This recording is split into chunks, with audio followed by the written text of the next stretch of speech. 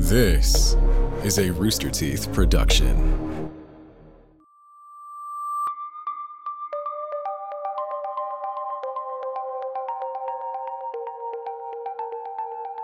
During the height of the illegal moonshine trade, a pair of brothers and their cousin disappeared without a trace.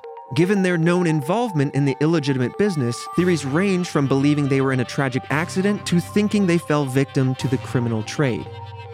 Today, we discuss the puzzling case of the Brasher Dye disappearance. This is Red Web.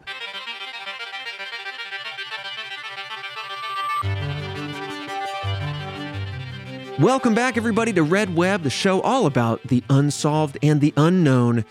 I'm your local mystery enthusiast, Trevor Collins, and with me, as always, bringing his gut check, the proxy for you, audience, asking all those juicy questions. Yep. Alfredo Diaz. I know who did it.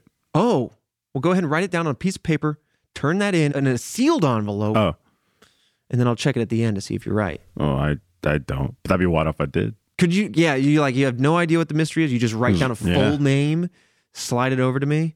That would blow me away. How would you even verify that? I don't know. How would I verify? I don't know, because it is unsolved. This one's interesting because it rides that line between, that true crime, murder is on the table here, but also, people can disappear for other less sinister reasons. And so this one's clouded by a lot of it seems like there might be gray zones. A bunch. There seems like there might be a lot of hearsay in this episode. Oh yeah. And that's just because even in the hook, it went very quickly from missing to murders.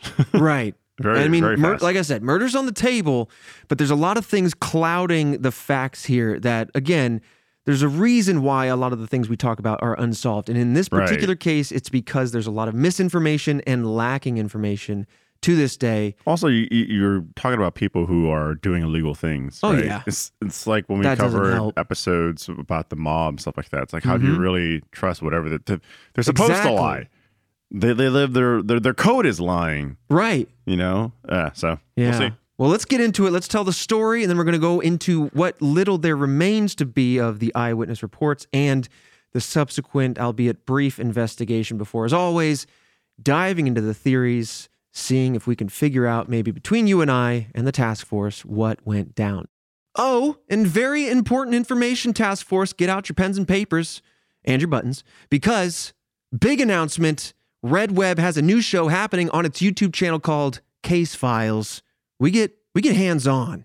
Ooh, let me tell you, we are tackling so many different things. It'll make your head spin. Sometimes fan theories. Sometimes was Bigfoot smell like? Maybe we're taking a look at devices that you'd use out in the field. Yeah. So this is like an ancillary show to this podcast. It's not replacing anything. This is just a way for us to get hands-on with the cases that we discuss in this show. You're going to get a little bit of everything. It's kind of a variety each week. So check that out. Subscribe to be ready for it. It's coming September 22nd. YouTube.com/RedWebPod. We'll see you over there. With that said, let's dive into this one. Late in the evening on March 3rd of 1956, two brothers, as well as their cousin, were all at a family gathering in Sardis, Alabama. Later on, they decided that they wanted to leave and go to a party in Robinwood, just north of Birmingham. So we have two brothers, Billy Howard, 19 years old, and Robert Earl Dye, 23 years old, as well as their older cousin, Dan Brasher, who was 38.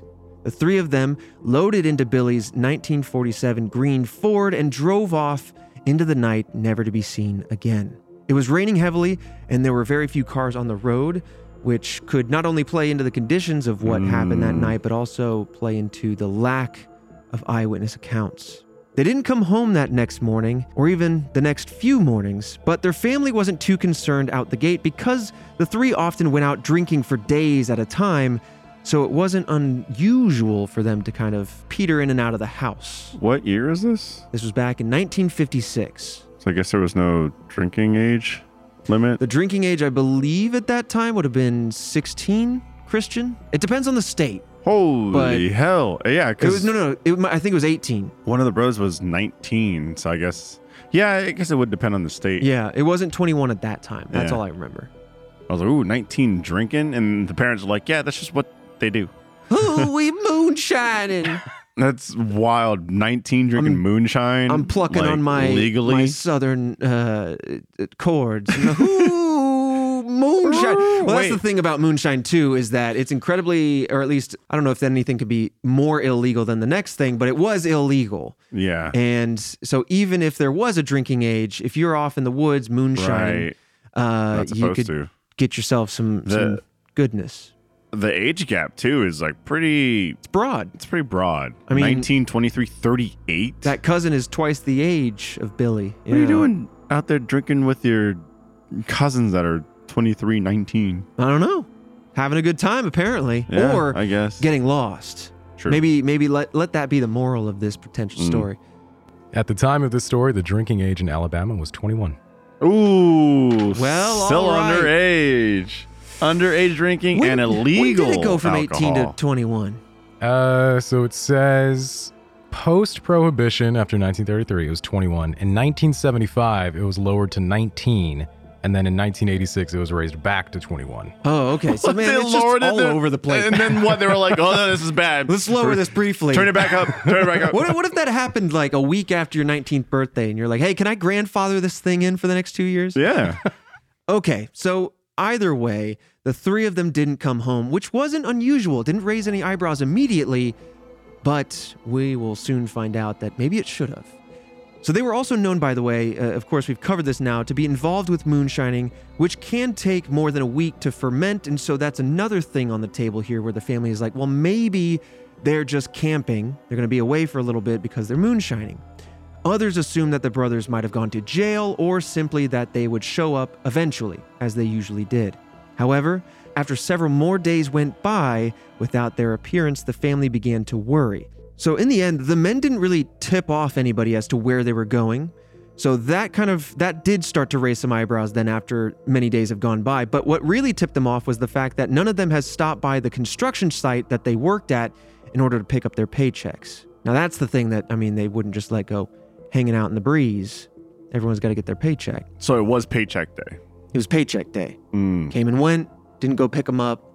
Family goes, okay, Yeah. that's not typical. Yeah, you go right? and grab your paycheck on paycheck day. You want to get your paycheck. Right. Especially if they're making moonshine, which is illegal. They're probably making it so they could sell it. It's like, okay, most likely they're like, all right, they're counting dollars. They're counting Right, pennies. When is moonshine illegal today? I 'Cause think you it can't- depends on the county. I think really why, you'll see it in reality TV now is Yeah, you'll because see there are it. dry counties which Okay. don't sell liquor. Or there are also, it depends on where you live. There are places that say it's illegal to brew your own stuff or distill your own liquor. In general, broadly speaking, no, you can go to the store and pick up moonshine, right? Okay. It all depends on the counties. And Yeah. a lot of these And counties, how it's prepared and everything. And Right. who's preparing it. right. So a lot of these Okay. counties tend to be kind of near the Smokies or in the South, which is why it has become such a stereotypical or Like tropey southern sort of thing. Yeah. But that's also because there are more counties in those areas that are dry and that have okay. these rules. So Interesting. yeah, it's kind of like a little rebellious thing. It's also very strong, and if you make it right, Oh, it can yeah. be very sweet. So you just don't. We've had moonshine before. Was it peach moonshine? Yeah. Where we haven't tasted anything but the peach. And Right, you're just, boy, does it still dangerous. hit. Like, it still hits hard. Oh, yeah.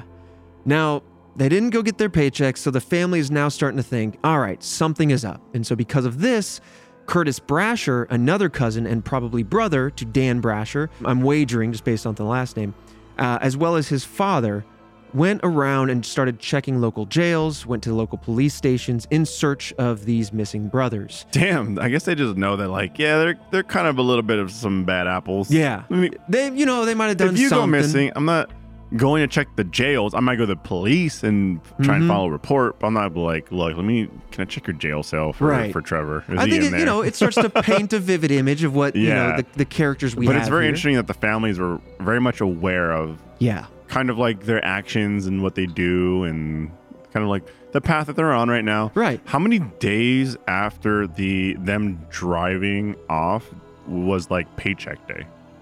So that's a tough question because again, that's where some of the details are lost. So Okay. As the story goes, it was within a week. They weren't really too worried about it because that was standard, especially if they're saying that moonshine can take a little over a week.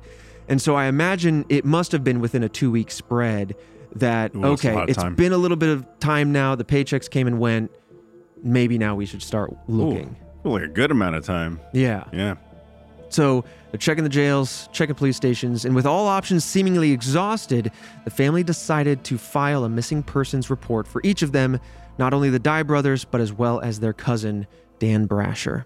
And so from this, that's where the police got involved. And the police started interviewing guests of the family gathering that they had attended that night that they went missing. Witnesses told authorities that while at the gathering, the 3 men had been in an argument with Robert's wife, Audrey, as well as another married couple. They supposedly dropped Audrey and another couple at home and then went to the party at Billy. So this is where it's getting a little hairy. There's a lot of cousins, brothers, uncles. Okay. So like Billy's girlfriend's house. So family gathering. They're arguing with Robert's wife and yet another couple. Okay. Robert is one of the brothers that disappeared. Okay. And now they want to go to a party near Birmingham. So, a bit of a drive away. They hop in their truck. Apparently along the way, they dropped off Audrey as well as this other couple that they had been arguing with so they could then go to this party at Billy's girlfriend's house. Billy being the other brother that disappeared that night. Wow. Okay. Yeah, that makes sense now. Okay. So keep me on top of it. Again, it's a lot of word of mouth. It's a lot of verbal storytelling. And so things get a little hairy and the details are lost. In fact, like I couldn't even find Billy's girlfriend's name, which is what makes this kind of confusing. And I think there's another case in the future where it's like that scene in Ferris Bueller where he was like, my best friend's brother, sister's girlfriend's uncle saw him at 31 Flavors last night. Oh my goodness. No wonder this is a mystery. Right. So now we're at the party. Yep. At the party, they ran into a bootlegger that they had been stealing from. Oh, snap. Right. They just do terrible things. These guys are just like firing from the hip, hanging out. We're just adding everything onto this like crime utility belt. Right. They are not on the moral path here. So bootleggers, for what it's worth, just in case Task Force, you're not aware of what they might be, they're people who illegally transport moonshine, and they have special modified cars so that way they could hold vast amount of liquids, which are very heavy. So they have special support systems and shocks, and also these cars are able to drive at high speeds, basically in case they get chased by the cops or what have you. So they're now stealing from other criminals, essentially, while also distilling their own moonshine. Very seedy underbelly-like sort of situation where we have criminal enterprises competing with other criminal enterprises or families or whatever. We might be getting into it pretty much right here and there, but what are they stealing? So that's a good question. I don't know, Christian, if you have details on what they're stealing, but they could have been stealing supplies. They could have been stealing moonshine itself. That's true. The supplies, pretty important. Because there's basically, like a lot of hardware and tools that go into having a distillery. It's a whole setup, and then you have to feed the supplies to it. It costs money, and a lot of it's not cheap. If you want the good stuff, you got to get that copper so it doesn't imbibe it with any sort of flavors or whatever.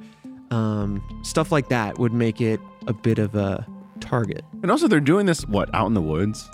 Yeah, usually. Usually, right? I think I've heard about that. Like, usually the setup is just out in the woods. Yeah. And so, I mean, damn, you could go raid someone's setup if you come across it. Totally. If you find it, you can absolutely do that. I mean, there's a whole show on TV that's kind of about that. I think that's exactly what I was watching, where people just make moonshine and they show their setups, and they're trying to talk about too much because some of it could be illegal.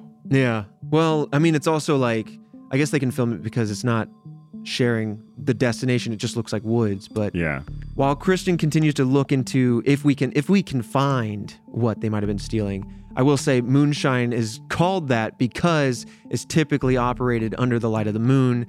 So it's harder to see them if they're operating that way, and it's also just easier to stay undercover. Unfortunately, you can't really find exactly what they were stealing from these people, but it's kind of safe to assume that it was something to assist them in their bootlegging operation. Right. Whether it be, something as minor as the crates and jars and things that you would carry the fluids around, or like vessels, bigger vessels and vats to carry things around, or just supplies for distillery, you know. But yeah, so this is what is said to have happened, that they ran into a bootlegger that they were stealing from at this party. And in addition to that, going down at the party that night, there was a neighbor to Billy's girlfriend. So next door to this party. Yep. They said that her house didn't have any running water that night, and they reported seeing a group of men carrying buckets of water to and from the house around 2 a.m. This will come back later for a few different reasons, but... Whose house? Billy's girlfriend's house? Billy's girlfriend's house. Okay. Yeah. So here's the thing. Are they carrying the water... I imagine like, from are a they well. Okay, yeah. So are they carrying the water because they're also out of water, or are they stealing the neighbor's water? Like, the source of the water is not clarified, but because they didn't have running water at the house that the party's at, they're shoveling buckets from probably a well. They're probably not stealing it, but like... Okay, just double checking. That or like a nearby river. Yeah, so it just seemed like maybe some houses in the neighborhood that didn't have running water, and then run to the garden hose the brothers and just start... Okay, pulling water. Cool. Yeah. And after finishing carrying this water, some of the men apparently got into Billy's car, and then the rest of the men got into another car with shovels and pickaxes in hand. My mind wants to paint the picture of like this group of men split up because of this fight or whatever, and one is like coming after them with pitchforks and such, and the other was like, I'm trying to run away. But either way, we don't know exactly what went down other than the fact that these bucket-carrying group of people just split up between two cars, one being Billy's. The neighbor then reported seeing one of the cars come back that night, but not Billy's. So, to reiterate, bunch of people at 2 a.m., buckets of water, to and fro. After that, they stop shoveling this water around. They split up. Tools go into one truck. Some people get into Billy's truck. These two trucks go off into the night. Later on, the truck that had all the people with tools comes back. Right. But Billy's truck, nowhere to be seen, including the people that were in it. Which we assume is the brother and the cousin. We would assume as the three people at hand here. So, an employee of a nearby store told authorities that a man had come into his store the morning of March 4th. This is the very next morning. They asked for, quote, anything that might remove blood from a floor. The clerk then recommended Red Devil Lye. It's like an acidic material, but you can also use it in baking. They bought that material. But ultimately, it's unknown whether or not the police acted on this tip from the store merchant to try to figure out who came in asking for this and why they were trying to remove blood from the floor. What if he was a farmer? Could have been a farmer, absolutely. So that's the thing. That opens the door to, well, maybe this is why the police didn't chase it down. Maybe they should have chased it down. Right. That's where you spin into different variations of timelines. Oh, yeah. So that's kind of the eyewitness reports that we have so far that night. Not very many. Now, heading into the investigation phase, Curtis, the cousin that was kind of going around to the jail cells and the police stations to figure out where these brothers and this cousin was, he was not pleased with the lack of attention coming from the police, so he took it upon himself to contact state officials in hopes of them taking over this case and perhaps taking this much more seriously so they could figure something out, at least maybe make some progress. And we will kind of get into perhaps some of this lack of attention. There's some theories as to why the police might not have given this the proper attention, which leads us to today, which is why we don't have as much information as one might expect on a case like this. Maybe the hit me person, maybe the person that they were stealing from had the police in their pockets. Ooh. Telling you, this guy's clairvoyant. I think you're close as far as like what the theory is. And we're getting there. We're almost there. So he started writing the letters. He wrote one to J. Edgar Hoover, in fact. The former director of the FBI. So he's clearly taking this very seriously. He's the one who initiates the search locally by going to the jails, the police.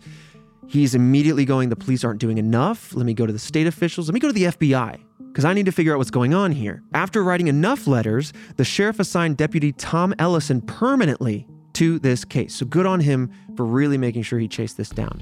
Ellison led drilling operations to search underneath Highway 79 in order to search for remains to see if they were buried beneath the construction. That seems like a bit of a left turn. We'll get into why they were searching Highway 79. And I will say that this is the construction site that I talked about before, that the men actually worked at. Oh, so it's not entirely a left curveball, but it's not completely random. Right. So it's not entirely a curveball, but there's more to this little Highway 79 than meets the eye. Man, that'd be a twist if the brother that's leading this search, writing to Hoover. So Ellison, Tom Ellison, is the one who's now permanently assigned to the case thanks to Curtis's efforts in writing letters. Okay. So Ellison is the one leading this search now. But Curtis was the one drumming up a lot of attention to say, like, yo, let's figure this out. We need to get to the bottom of this. What if Curtis was involved and he's just doing this to make himself look innocent and then trying to lead them in certain directions?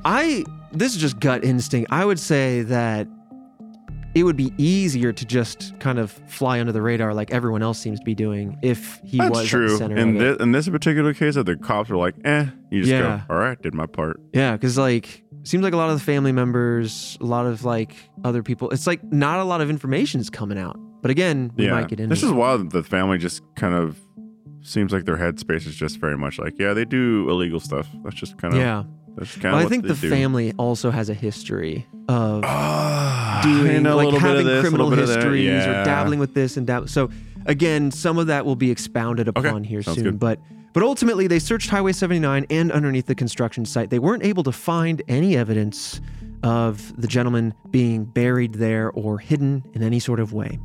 Flashing forward now to 1972, a new Jefferson County commissioner named Tom Glore ordered new drilling operations, but still no evidence was found of the men being there or anything like that. 3 years later, 1975, Glore contacted the U.S. Navy to use their advanced metal detecting technology to then go back to that very same site and search even more thoroughly, hopefully trying to find now Billy's green Ford. Ultimately, nothing was ever found, even after all these extreme lengths were taken, and that leads us to today, where we have an unsolved disappearance on our hands. Before we dive into these theories, what are you feeling? Because this is not a lot of information to go off of. It's not. I do appreciate that they were thorough in one site. It's pretty cool, even to the point where they're like, hey, we got new technology, let's go back. Right. And take almost a look at that 20 site years later, again. They're like, let's go. Yeah. But I don't know, man. They're so fixated on this one site. That's just rough. That's just like, there's just so little to go on that they could have just been anywhere. Absolutely. In any way, shape, or form. Yeah. Just any old like forest. Forest. Tons of things could have gone down. Bottom of a river, like buried somewhere. Right. You're dealing with pressure vessels and heat and illegal means off the beaten path. And so if something goes down with your moonshining equipment, whoops. And then if no one knows where that's at, they can't go find it, nor would you want to point the police to it because, anyway. Well, hello, Task Force. This is the break in the episode where I get to talk directly to your ear holes about what's going on in the Red Web universe. We talked about it at the top of the episode, but just to remind you, Red Web Case Files is coming soon, so mark your calendars. It will be on the YouTube channel, youtube.com/RedWebPod. It's also available on the Rooster Teeth website and app if you prefer, so go check that out. The first one is us diving into your fan theories on episodes we've discussed before, theories that kind of fell through the cracks, and it was super intriguing. You guys had some really good insight, so I really want to share those theories with you all, and it was a really cool episode. But this is a variety show. Each week we're going to do something a little bit different, but it's all to build out what we've talked about here on the podcast. So sometimes it's going to be talking about fan theories, sometimes it's going to be getting hands-on with ghost hunting or Bigfoot hunting tech and gear and stuff like that. I might have some other ideas in store for Fredo that he doesn't know about, but it's going to be a good time. So be sure to subscribe to the YouTube channel because that is coming out on the 22nd, and I don't want you to miss it. And if you do like it, let us know. You got to comment on it, leave those thumbs up and everything. And also, we are coming up on the end of the month, which means the first Monday of the next month is coming around because every first Monday of the month, we have a new pin, a new mystery-related pin for you all because you guys have been enjoying those pins so much. So keep an eye out for that one in store.roosterteeth.com. And with that said, let's talk about some of today's fantastic sponsors. This episode of Red Web is sponsored by BetterHelp. Today's world is complicated, and sometimes we can get stuck focusing on the problems instead of coming up with solutions. But maybe with a different mindset, that same situation can be easier. It's not always easy to train your brain to focus on problem solving when you're faced with life's challenges. At least it's not easy on your own, and that's where a therapist can help out. There's so much we can get from therapy, whether it's reducing stress, helping with anxiety or depression, or just healing in general. BetterHelp is a great option if you're interested in giving therapy a try. It's entirely online, it's convenient, it's private, and, importantly, it's affordable. When you want a better problem solver, therapy can help get you there. Visit betterhelp.com/redweb to get 10% off your first month. Again, that's betterhelp.com/redweb. Today's episode of Red Web is also sponsored by HBO Max. HBO Max brings you epic worlds and epic stories. It's the best of entertainment all in one place. You can stream groundbreaking originals like the highly anticipated House of the Dragon on HBO Max. I've been really enjoying that one as a Game of Thrones geek. I love it. It takes place 200 years before the events of Game of Thrones and focuses on the Targaryen dynasty. So of course you know it's going to be filled with drama and dragons and drama. Not to mention there's HBO Sci-Fi. The saga of Westworld continues. Season 4 is out right now. I just finished it. I love where they're going with it, and I think you're going to like that as well. But look, HBO Max goes way beyond just those two shows. They have must-see Max original series like Pretty Little Liars, Original Sin, which is a dark coming-of-age horror-tinged drama mystery. And if you prefer the animated variety, there's the newest season of the unfiltered series Harley Quinn. You'll see Harley Quinn, voiced by Kaylee Cuoco, and Poison Ivy, voiced by Lake Bell, return to Gotham as the new power couple of DC villainy. So get ready for all the mayhem and madness. It's a refreshing animation series. If you haven't heard of it or seen it, I can't recommend it enough, truly. So, discover award-winning series, heartfelt comedies, gripping docs, timeless film classics like Goodfellas, and many, many more on HBO Max. And you can get that by going to hbomax.com to sign up. This episode of Red Web is also sponsored by Shady Rays. Sunglasses season is in full swing, and there's no better option than our friends at Shady Rays. I don't know if you can tell by listening to me right now, but I am wearing my Shady Rays. And Shady Rays, by the way, is an independent sunglasses company that offers a world-class product that's just as good as any expensive pair out there. That's not all. Shady Rays offers the most insane protection in all of eyewear. Every pair is backed by lost and broken replacements. If you lose or break your pair, even day one, they will send you a brand new pair. No questions asked. They also provide 10 meals to fight hunger in America with every order and have donated over 20 million meals to date. If you don't love them, exchange them for a new pair or return them for free within 30 days. There's no risk when you shop with Shady Rays. Exclusively, Task Force, this is for you. Exclusively for the Task Force members, Shady Rays is giving out their best deal of the season. Go to shadyrays.com and use code REDWEB and you'll get 50% off 2 or more pairs of polarized sunglasses. Try for yourself the shades rated 5 stars by over 200,000 people. ShadyRays.com. Use code REDWEB. Let them know we sent you. Get that class on. And also, your future's looking bright. You need to wear those glasses. Anyway, with that said, let's dive right back into the mystery. So with all that said, there's not a lot of information. That's the story. That's the investigation. And those are some of the eyewitness reports. So let's dive into the theories on this one. And one of the popular ones revolves around murder. And we're going to break this into kind of 2 sub-theories because 2 of the popular ones center around murder in different ways. And the first one we're going to explore is that these folks might have been murdered by rival moonshiners. The very people that they might have seen at that party, the people that they were stealing from, noticed it was them and retaliated. That's insane. To be at a party, whether willingly or by surprise, by happenstance. Right. Just to be there with the people that you're stealing from? Yeah, you're kicking it, doing the cha-cha slide, down in some of your stolen moonshine.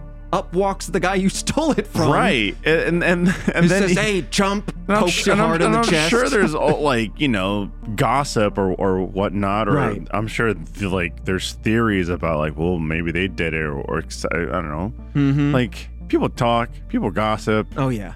People have theories. You know, they have their instinct on like who might have done it, and yeah, so weird. Yeah.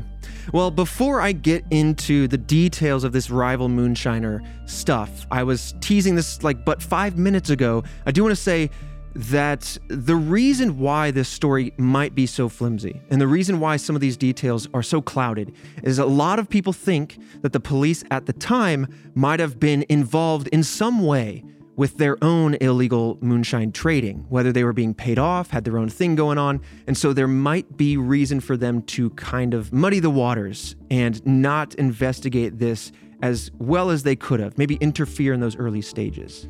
I don't know why my mind went to this like underground market for moonshine and just like the different groups branding their moonshine. And then you have like you know, the moonshine by one gang, then you have like the brothers moonshine, then like moonshine by the police. Like it's just I like the police's moonshine because it has a little extra kick to it. You know, it feels slightly more legal, but it's not. But it's not. That's the thing. I mean, this is essentially, I mean, we're talking about moonshine, so it's much more focused, but this is akin to a mob story, right? It really is. It's not abnormal for authorities to be paid off by some or to seedy people. Or to be involved. Yeah. 100%. Especially when you need to traffic this stuff and you know, they're patrolling the roads. They might be like, hey, well, maybe we won't be on Highway 79 today. Right. You can do your thing. My shift is during this time. That's when you like move the shipment. Right. So let's talk about the theory with the rival moonshiners, because clearly these folks were all up in there, and investigators found out that the brothers had in fact been stealing supplies and moonshine from other vendors for upwards of months. Oof. And so whether it be the people that they saw at the house that night, a planned kind of run-in or what have you, I think that as far as this theory is concerned, that is the inciting incident that kicked this all off. So with that said, let's talk about state investigator O.M. Raines.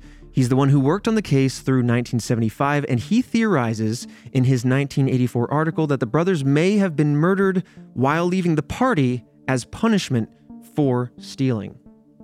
In fact, he has an eyewitness that's going to kind of substantiate an upcoming kind of piece of this that I'm going to tease you with for just a second. But Raines' theory continues to say that the cousin was murdered a few days later, but the brothers were killed and buried in their car. At least that's what a tip says. Some anonymous tip came forward to say that these two gents were buried in their green Ford and that the cousin was buried in a local cemetery days later, all because of this theft. Oh, interesting. So is that why they checked the construction site? That's exactly why they checked the construction site, Highway 79.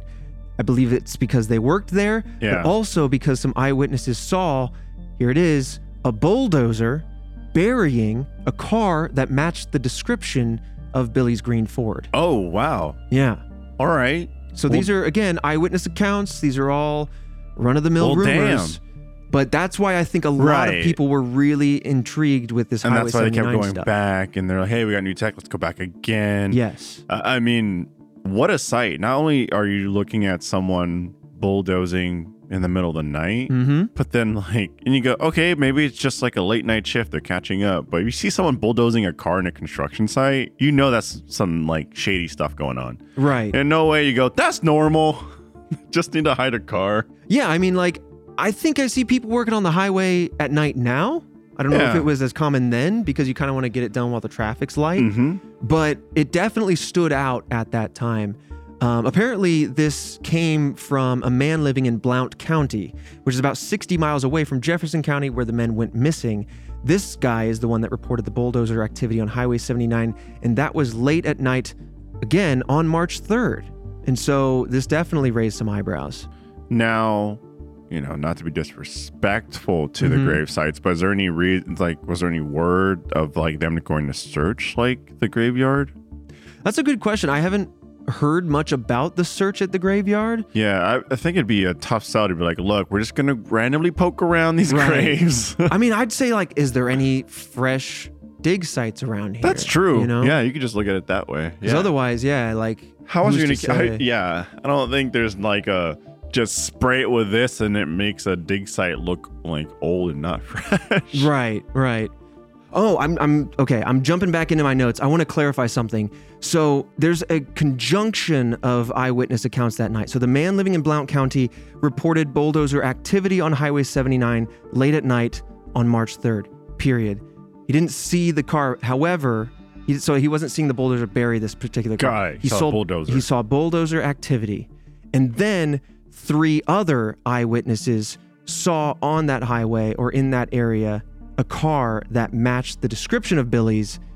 And then they kind of combined the ideas that, okay, they thought they saw it being buried. He thought he saw the bulldozer activity. And so that's where they're like, okay, it must have definitely been buried below Highway 79. Oh, man. Yeah, no wonder they went after this place so hard. If you have multiple people talking about the burying of a car. Right. Again, it's a little hairy, it's a little messy, but yeah, these 3 separate eyewitnesses described the car being buried. The Blount County gentleman just saw the activity. If you're having multiple people come forward saying that they saw the vehicle and being buried, it's no wonder that the Highway 79 theory is so strong, despite the lack of evidence still to this day. I mean, so we talked about them boring holes and digging around. We talked about the metal detection. They have also done sonar technology, like to kind of see if they can penetrate the ground to find any strange masses of just anything. And they did find a bunch of metal at one point, which had them go, oh, we might have found something. And then upon further looking, it was just a bunch of scrap metal kind of buried underneath the highway. Wait, so that seems like the sonar tech method was successful. It was successful in finding something. Right. But it worked. So you'd think that in theory, if you didn't find anything, then there's nothing down there. Right. So then suddenly these 3 or 4 people that you now are your eyewitnesses, now it starts to go, well, because there's substantial because you're using the sonar method and them finding, metal or just like materials down there, like that proves that it works. Mm-hmm. So if you don't find something anywhere else, then, I mean, it's gotta not be there though, right? I mean, it would stand to reason, but it's also a very long highway. But that leads us nicely to the other kind of murder. Yeah, run that thing down the whole damn highway. Right, just scan the whole highway. It might be expensive. But let's move on to the second kind of murder-centric theory, because I think it kind of goes where your mind is at. Okay. And that's why we kind of tucked them together, because this one is very similar, but instead of being buried under Highway 79, the theory kind of expands to say that they were tucked away in a coal mine, that the car and the 3 men were sent down into a coal mine to be hidden and buried there. And this comes from a man by the name of T.J. Chamblee, who confessed to being involved in murdering these men. Whoa. And this was almost 30 years after the disappearance. That was in 1984. He came forward to say, it was me, I did it. Chamblee, who was also an ex-convict, said that he helped dispose of the bodies and the Ford in an abandoned mine near Trafford. Trafford is roughly 31 miles away from Sardis. Sardis being the town where the family gathering was at the very top of the story. Now, local authorities have gone to Louisiana in order to question him to figure out, okay, is he telling the truth or is he just one of these? I mean, we've seen people of this caliber before where they come forward and say, I did it. But they questioned him extensively, very thoroughly, to see if they could poke any holes in his story. And after a couple of inconsistent recounts of his story, it was pretty clear that he was filling in the gaps with some lies or that he was fabricating this entire story. And so he was never really charged. So we have a guy who's admitting, I did it, I was there, I hid them in the coal mine. That's insane. But, oh my God. I would be inclined to have this guy take us to said coal mine. Right. Or at least describe said coal mine and where you buried the person and then initiate a search there. I mean, look, we have no idea the difficulty surrounding such a task, but you think you just, I don't know, send the experts down with some rope and some headlamps. But then again, it could be dangerous and old, like coal mine shifting around. Might not be worth sending lives to go see if this mystery was true or not. Pretty nuts to think that like you have someone saying like I did it, but then poke holes and just go, they probably didn't. So some other odds and ends that I want to mention, because again, this is such a messy story with messy theories that kind of add to either one of these 2 sub-murder theories or maybe a third murder theory is The fact that they were bringing water buckets back and forth from the house made some people think that maybe the murder happened at that house, at the party, rather than everybody jumping in the cars and leaving, that they might have been murdered there at the scene and that the water was used to clear it off and wipe it just down. cleaned up the blood. I think that would play pretty nicely into these rival moonshiners. But regardless of how you slice it, what really is unfortunate about these theories, because they sound so promising in both in their own ways. One falls apart because the story kind of by the confessor falls apart under questioning. And then the other side, you have eyewitnesses that kind of helped with the lead, then nothing came of it, and then the case just kind of went cold. And then when they tried to talk to the family members to help substantiate this particular theory or see if they could investigate this any further, well, many of the family members had their own criminal history, and so they weren't as inclined to work with the police, for better or worse. And so all of these things kind of collide to create a very bothersome ending that's just open-ended. It just kind of went cold. Yeah. And that's where those particular theories lie. Like, I mean, the core of it were people that were bad. Right. You know what I mean? Right. And bad people interviewing bad people about bad things. Right, exactly. So if the core starts out bad and the outer layers are also bad as well, good luck trying to find a solution. Right. So with the murder behind us now, let's talk about, this is a minor theory, but another theory here is that this might be some sort of cover-up. Oh? Ellison, who we talked about before, the lead investigator on this case, claimed in an article from the 70s that he was taken off of the case after getting close to solving it. So he believed that this was specifically because he was coming close to an end, that he was getting close to establishing a connection between county officials and the illegal moonshine trade. I Right? mean, just do it behind closed doors. Keep Right. chasing that thing down, baby. Right, exactly. What, are you threatening your career or something? But if you expose them, they can't come after your career because you've already got them. If you got a family and who knows what That's ties true. they have, That's it might true. not be worth pushing. You just, at that point, you just go, you know what, I'm going to be quiet. And then Yeah. I guess that's why I eventually came out and started saying all these things, because I would assume it got to him. If we're going down that path. Right. And so maybe this is just another reason for it to be a cold case. But Raines, that state investigator we talked about, kind of agreed with what Ellison's claims were, that the officials were in fact actively hindering the investigation to hide their involvement in the trade. And that, it would stand to reason that if he was getting close, that they would apply some sort of pressure, harm or otherwise, monetary, what have you. Maybe, I don't know, some cups of moonshine on the weekends, you know? Maybe it was something, a nice bribe. Honestly, this could be just the There's no nice bribe. Just looking at Christian kind of going, Look, man, I don't want to say no. It could literally be all of it put together. I mean, that's what my mind likes to do when I'm reading these theories is like, Yeah. I see elements of each of these that make sense. I can't help but want to pull them all together. Like, Yeah. I totally can see that the police were in on the moonshine trade, paid to look the other way. And so they would be inclined to kind of interfere. And if the family has their own backstories with criminal behaviors of whatever caliber, then they might be inclined to want to not work with them. So immediately we're on terrible footing for this story. Oh, yeah. But I don't know. There's something about Highway 79. Like, I know that nothing panned out from it. I know it sounds like those 3 eyewitnesses maybe were falsified or otherwise misguided.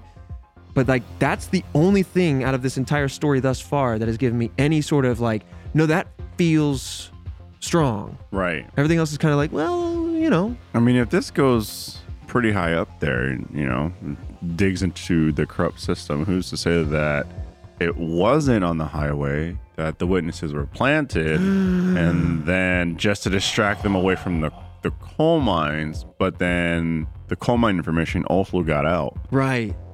That's so weird though. Like, I wish there was more information regarding this coal mine. And maybe it's a shallow one because it was an ex-convict kind of confessing to something they didn't do. Maybe that's why. But either way, let's move on to it's a little bit more pragmatic, our last theory here. Okay. Because the men were known to be heavy drinkers, right? We talked earlier about how Right. they would disappear for days at a time to go do their drinking. They were also moonshiners, maybe enjoying their own supply. Now, it's possible that given the circumstances of the night, going from a family reunion where an argument went down to a party where they met people they were stealing from, tensions could have been high, drinks could have been flowing, And then we know from the neighbor that they hopped in their car and drove off that night, or someone did in their car.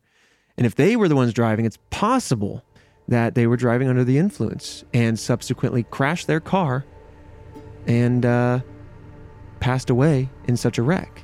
Like eventually the car would be found, right? I would think so too. At some point in time.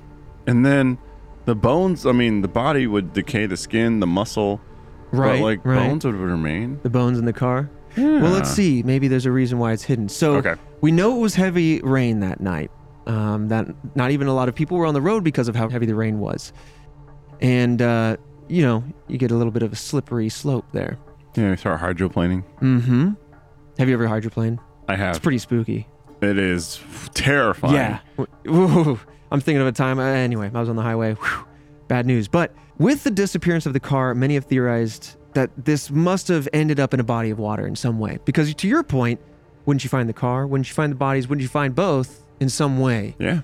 And so, because they weren't found, they must have found their way to a body of water. Due to the heavy rain and the drinking that night, the brothers may have lost control of the vehicle while driving and ended up somewhere. It's possible that the tires slipped and they ended up in water, which would explain their complete disappearance. Sardis has one of the major rivers that runs parallel to Interstate 22, known as Mulberry Fork, and plenty of other rivers and creeks and ponds in the area that one could either actively hide remains in, or that if the circumstances were right, they could inadvertently crash into, die, and be lost. Now, the only thing that would then remain behind would be the tire tracks, any skid marks or muddy tire tracks leading into the body of water. That would be the only thing that would maybe tip you off to their hiding. But if the rain was Which heavy over enough, time, or even, if the rain was heavy enough, just be covered up. Yeah, or like washed you said, away. over time. If the search took long enough to even get to that area, I mean, it seemed like it was weeks before it even begun. right, that's enough time Or for even a lot was to even change. reported. Right. That's a more pragmatic theory. I feel like that fits the Occam's razor here of the personalities that these guys had, their habits that they've exhibited, and then disappearing. Just caught up to 'em. I mean, Yeah. it could be that everything else is smoke and mirrors, that there's just less assumption in something like this.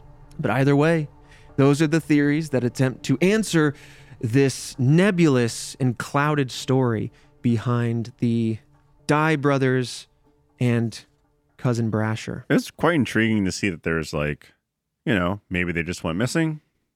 Maybe they were a part of this big, huge, possible chain Right. of corruption. Right. Like some sort of feud between shiners. Yeah, with the police involved Mhm. and officials and whatnot. Like They're like, well, we heard you were stealing from our main moonshine a boys. main line. Our main line. So we're going to go ahead and We're gonna make sure you never shine again. we're gonna you know? bulldoze you into the cement, then into a Jeez. coal mine, which will lead into a river. Oh my all God, the wrapped highway to the together. coal mine river. Man, this one is certainly one of the more confusing ones to put together. One of the more not stressful, one of the more frustrating ones. Because I love unsolved mysteries, Right. but when they just lack even just the ounce of strong foundation to leap off of, Right. None just of it means was that- strong. yeah, it just means that everything's a possibility. I at least want to feel like I got closer when we dissect these things. This one, I feel like I just got further. It was done of corruption and then hearsay. Yeah. And at that point, just that's pretty much it. And a handful of Mhm. sightings or possible sightings. Oh man, yeah. No wonder no one knows anything about this. We never found them.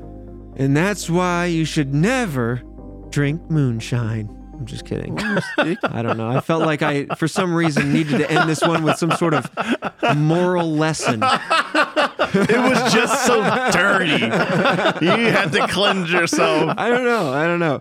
But yeah, that has, we have, as of recording right now, we have a few different names for this one because there isn't really, go figure, even the name Even on the this one's title. clouded. But it's been referred to as the Dye Brasher disappearance, also the Moonshine murders and the Moonshine disappearance. So either way, whichever one we're going to land on, that has been the Moonshine disappearance. It's a very unfortunate end for these three gentlemen here. Maybe Yeah. someday technology will advance. We can scan that entire highway. If they're on We'll that find 'em highway, down there. Jesus. You know, they're down there posed, flipping off upward. So when we finally scan them, they're going, hey, you found us, F you. So long. Can you Their imagine? little bony fingers. I mean, look, they're a bunch of criminals. Who's to say their last dying breath wasn't a big FU? All right. Well, with that said, Fredo, I'll see you right back here next week where we will discuss yet another mystery.